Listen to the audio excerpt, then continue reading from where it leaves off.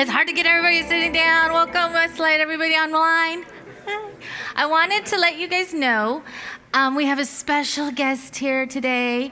Superintendent Keith and his wife Lisa are here in the back. Wave hello. We're so glad you guys are here. It's been 2 years. They're good friends.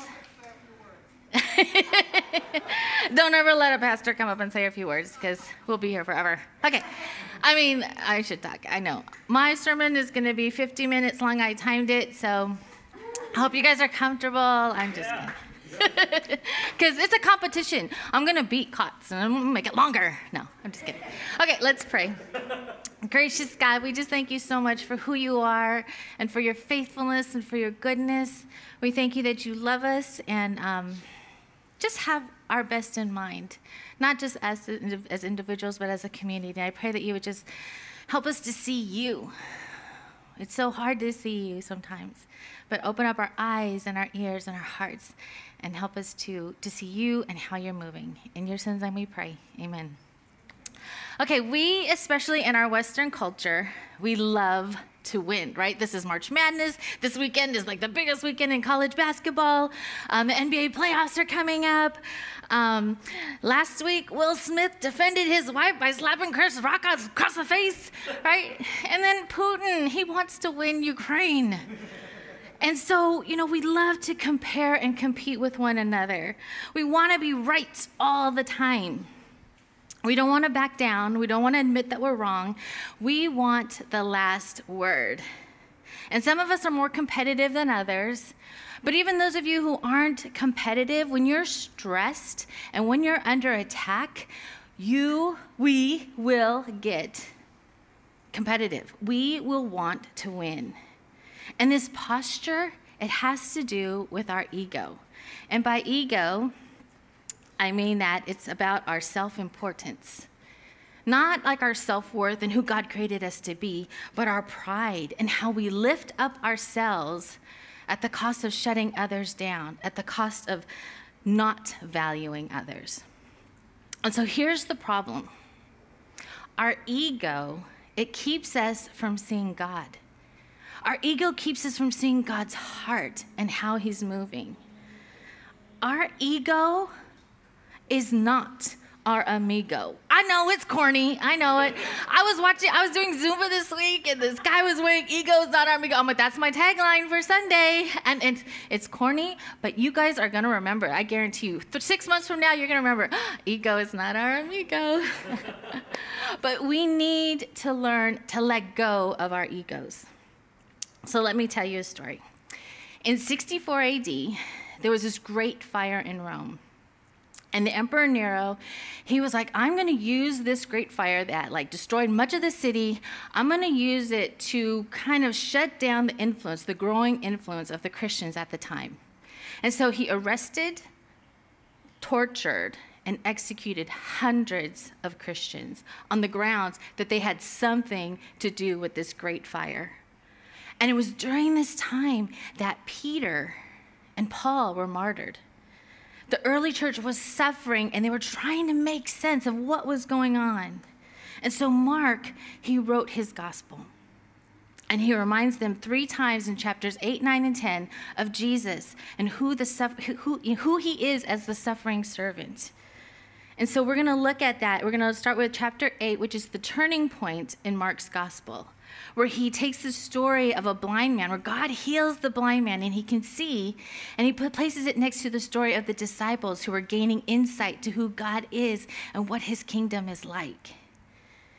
And so here we are with our theme, Can You See It? This is how we got the sermon series title, Can You See It? Because we want to see it. We want to see him, and we want to see his perspective.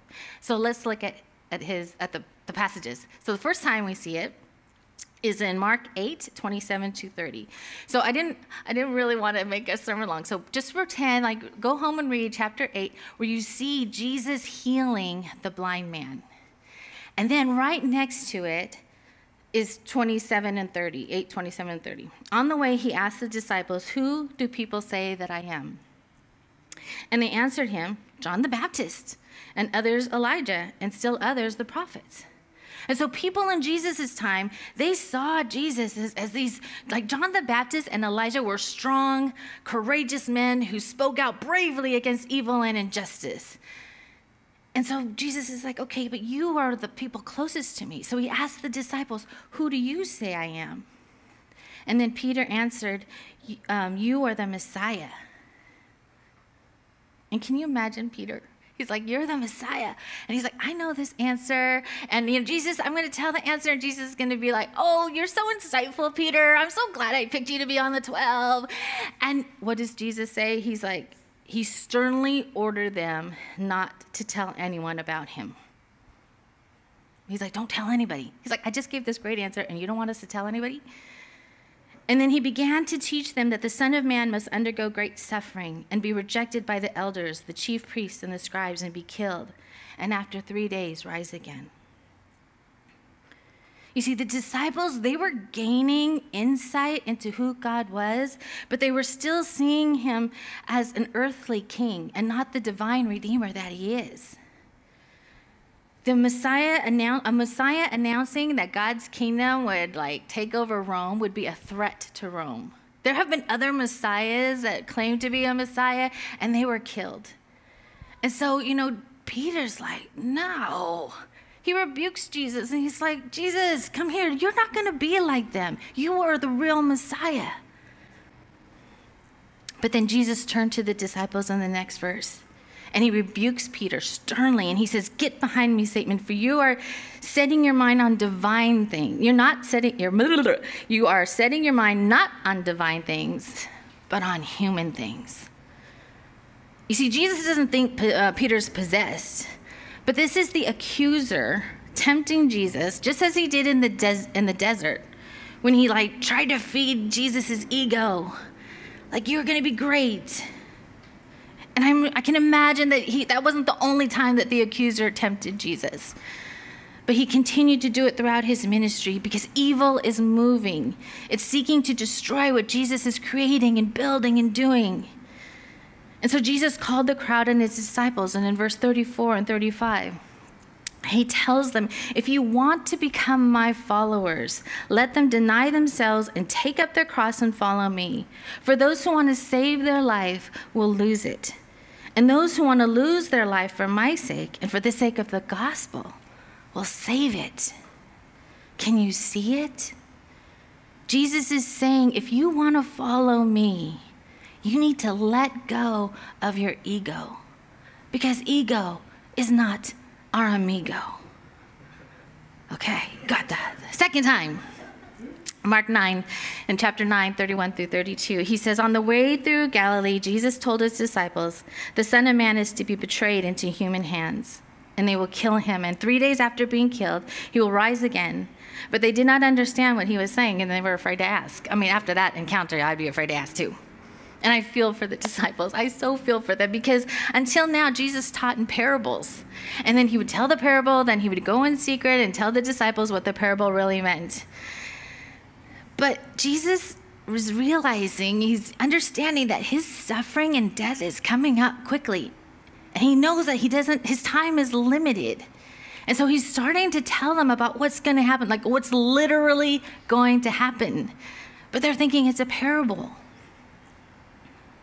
And so they're trying to figure out this hidden message, because if God was going to send a Messiah to come and save them, and to have him killed, that would make no sense.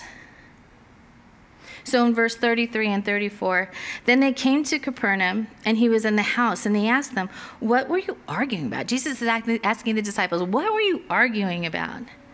But they were silent, for on the way they had argued with one another about who was the greatest.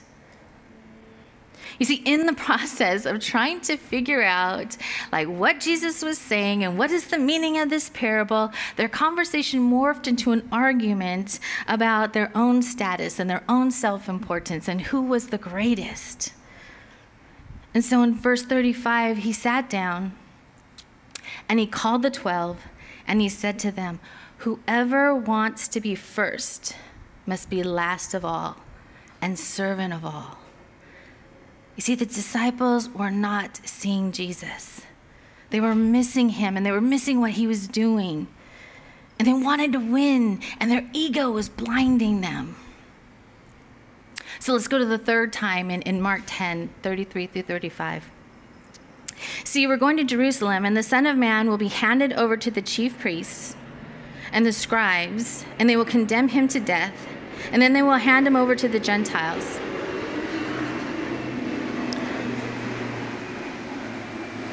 They will mock him, spit upon him, flog him, and kill him. And after 3 days, he will rise again. And James and John, the sons of Zebedee, they came forward to him and said to him, "Teacher, we want you to do for us whatever you want. We want you to do for us whatever we ask of you." And he said to them, "What is it you want me to do for you?" And they said to him, "Grant us to sit, one at your right and one at your left, in your glory." James and John totally blocked out the part about the pain and suffering. They're like, blah, blah, blah, what? You're going to rise again in glory, what? And they asked to sit in seats of honor. And Jesus goes on to explain, like, you don't know what you're asking. And you know what? Those seats of honor, they're not mine to give you. And as they were talking, in verse 41, the 10 heard what they were saying. The 10 heard what James and John asked. And when they heard this, they began to get angry with James and John. And so Jesus called them and said to them, "Whoever wishes to be great among you must be your servant, and whoever wishes to be first among you must be the slave of all. For the Son of Man came not to be served, but to serve, and to give his life a ransom for many." Like, I totally identify with the disciples. If they did that, I would be so mad too. Because no one ever thinks, "Ooh, I want to grow up and be a servant and a slave," right? We want to be with the one who's going to win, who's the one who's like going to take control and have the power.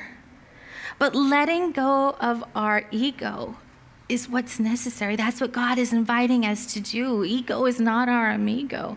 And even Jesus had to learn this. When I was in seminary, my theology professor, Ray Anderson, he said that Jesus had to learn this. When he was 12 years old, right, his whole family, they went to Jerusalem to go to Passover. And when the festival was over, they all left.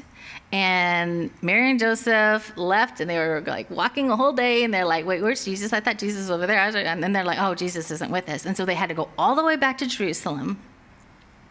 And they looked for him for 3 days. And where was Jesus? He was in the temple.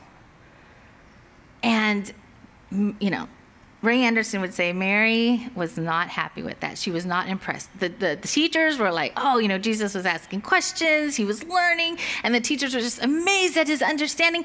But Mary was like, "What are you doing? Like, you were supposed to come home with us." Like, Mary was not so impressed with like his amazing understanding. She was more concerned about his obedience and like his like disregard for how the community would feel, having to come all the way back, feeling like they lost the Son of God for 3 days. And then Ray Anderson said, "You know, Jesus didn't like start his ministry until he was 30. Like, what happened in those 18 years? Like, did Jesus have to learn to let go of his ego in those 18 years? Because when he was tempted in the desert, right, by the accuser was tempting him. He gave 3 temptations that was totally feeding his ego. You're going to be popular. People are going to love you. They're going to see your power. Don't you want to be this kind of king? But Jesus was able to say no, even after like fasting for 40 days, because he had learned to let go of his ego. Peter learned to let go of his ego because we know he was martyred in 64 AD. It's a process. And we at Westlight, we know what it's like to see evil working in our world. We know what it's like when one man uses his power to feed his own ego, to cause innocent people, even children, to lose their homes, their livelihood, their communities, their family members, even their own lives. We feel the pain of the evil. We feel it in our bodies. We feel it. It makes us sick to our stomachs. It hurts our heart. And our temptation will be to react with our ego. But Mark reminds us, Jesus reminds us that we need to engage in the process of letting our ego go. And we need to do it with him and with one another. And it's going to take time. And it's not going to be easy. And we're not going to do it perfectly. But awareness is the big and brave step that we can take. And so I have 3 questions. Where do we have to be right all the time? Maybe at work, maybe in our relationships with our spouse or our kids or our friends. Where do we have to be right all the time? Where do we see people as the problem? And where do we compare and compete with others? We need God and one another to help us in this process of letting go of our ego, because it's blinding us and it's keeping us from seeing who Jesus is. We're missing him. It's keeping us from seeing how he's moving.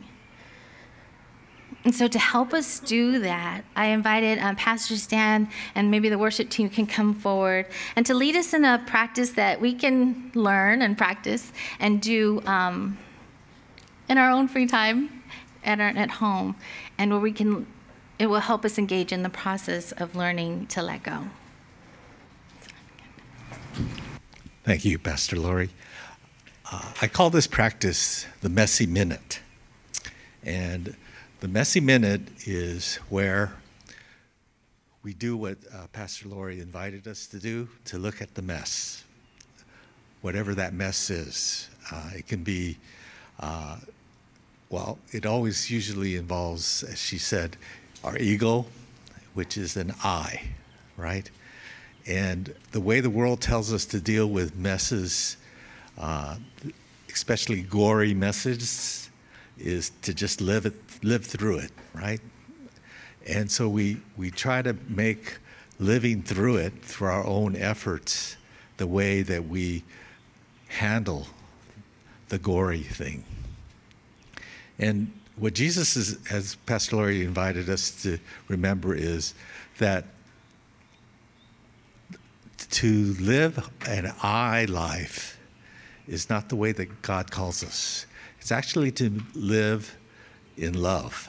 So to take the I out of living and make it an O of loving. And so in this messy minute, what I would invite you to do is find the mess, the gory place, and then also find where Jesus is, and where he invites you to now live, but live in love, not through your own efforts. And what you're going to find is, by living in love, that the L in that is moved into the G-O-R-Y, and it becomes glory.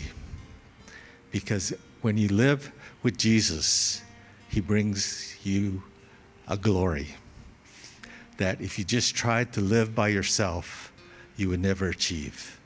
And that's the lie of the enemy. That's the lie that he's told the world, is somehow we can just live and we can change our glory into glory. But the only way you change glory, our glory into glory, is through Jesus and his love. So what I would invite you to do is get comfortable and consider those questions that Pastor Lori gave. But maybe there's something inside of you that's even more gory. And it has to do with facing who you are and having to face the fact that you need to now surrender that. And I'm not asking you to do it right now, but I'm asking you to just recognize it. And I'm also asking you to realize something else in that minute. And you can continue to do this, like Pastor Lori said, on your own, is to realize that God is right there for you. And he's not pushing you, he's just inviting you. So I'm going to set this for 1 minute. And so just take this time to go through, be with God and be with yourself, and listen to both. Okay?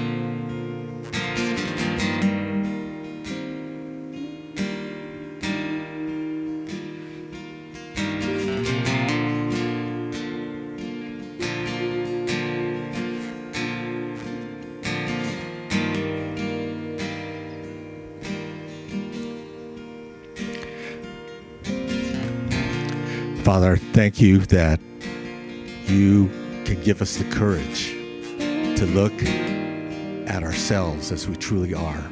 And we don't have to look outside and try to justify by comparison, by just all those other things that we can buy into as ways to help us not deal with our own gory places. That you desire us to look at those places, not to condemn us, not to make us feel guilty, but that you invite us to be able to see a transformation, a glory, and to see your glory in those places. So, Father, I ask that we know that this is not a struggle on our own, but as Pastor Lori mentioned, that you are with us and that you have called us to be in community with one another, and to know that we aren't competing against one another. We're actually involved in empowering, in helping one another to be able to face and become who you made us to be. So I thank you, Lord Jesus, that, as Pastor Lori mentioned, you were the ultimate example of that you did not regard something of your status to be held over people, but you used that, gave it up in order to empower others. So we give you praise and thanks for that. And in your name we pray.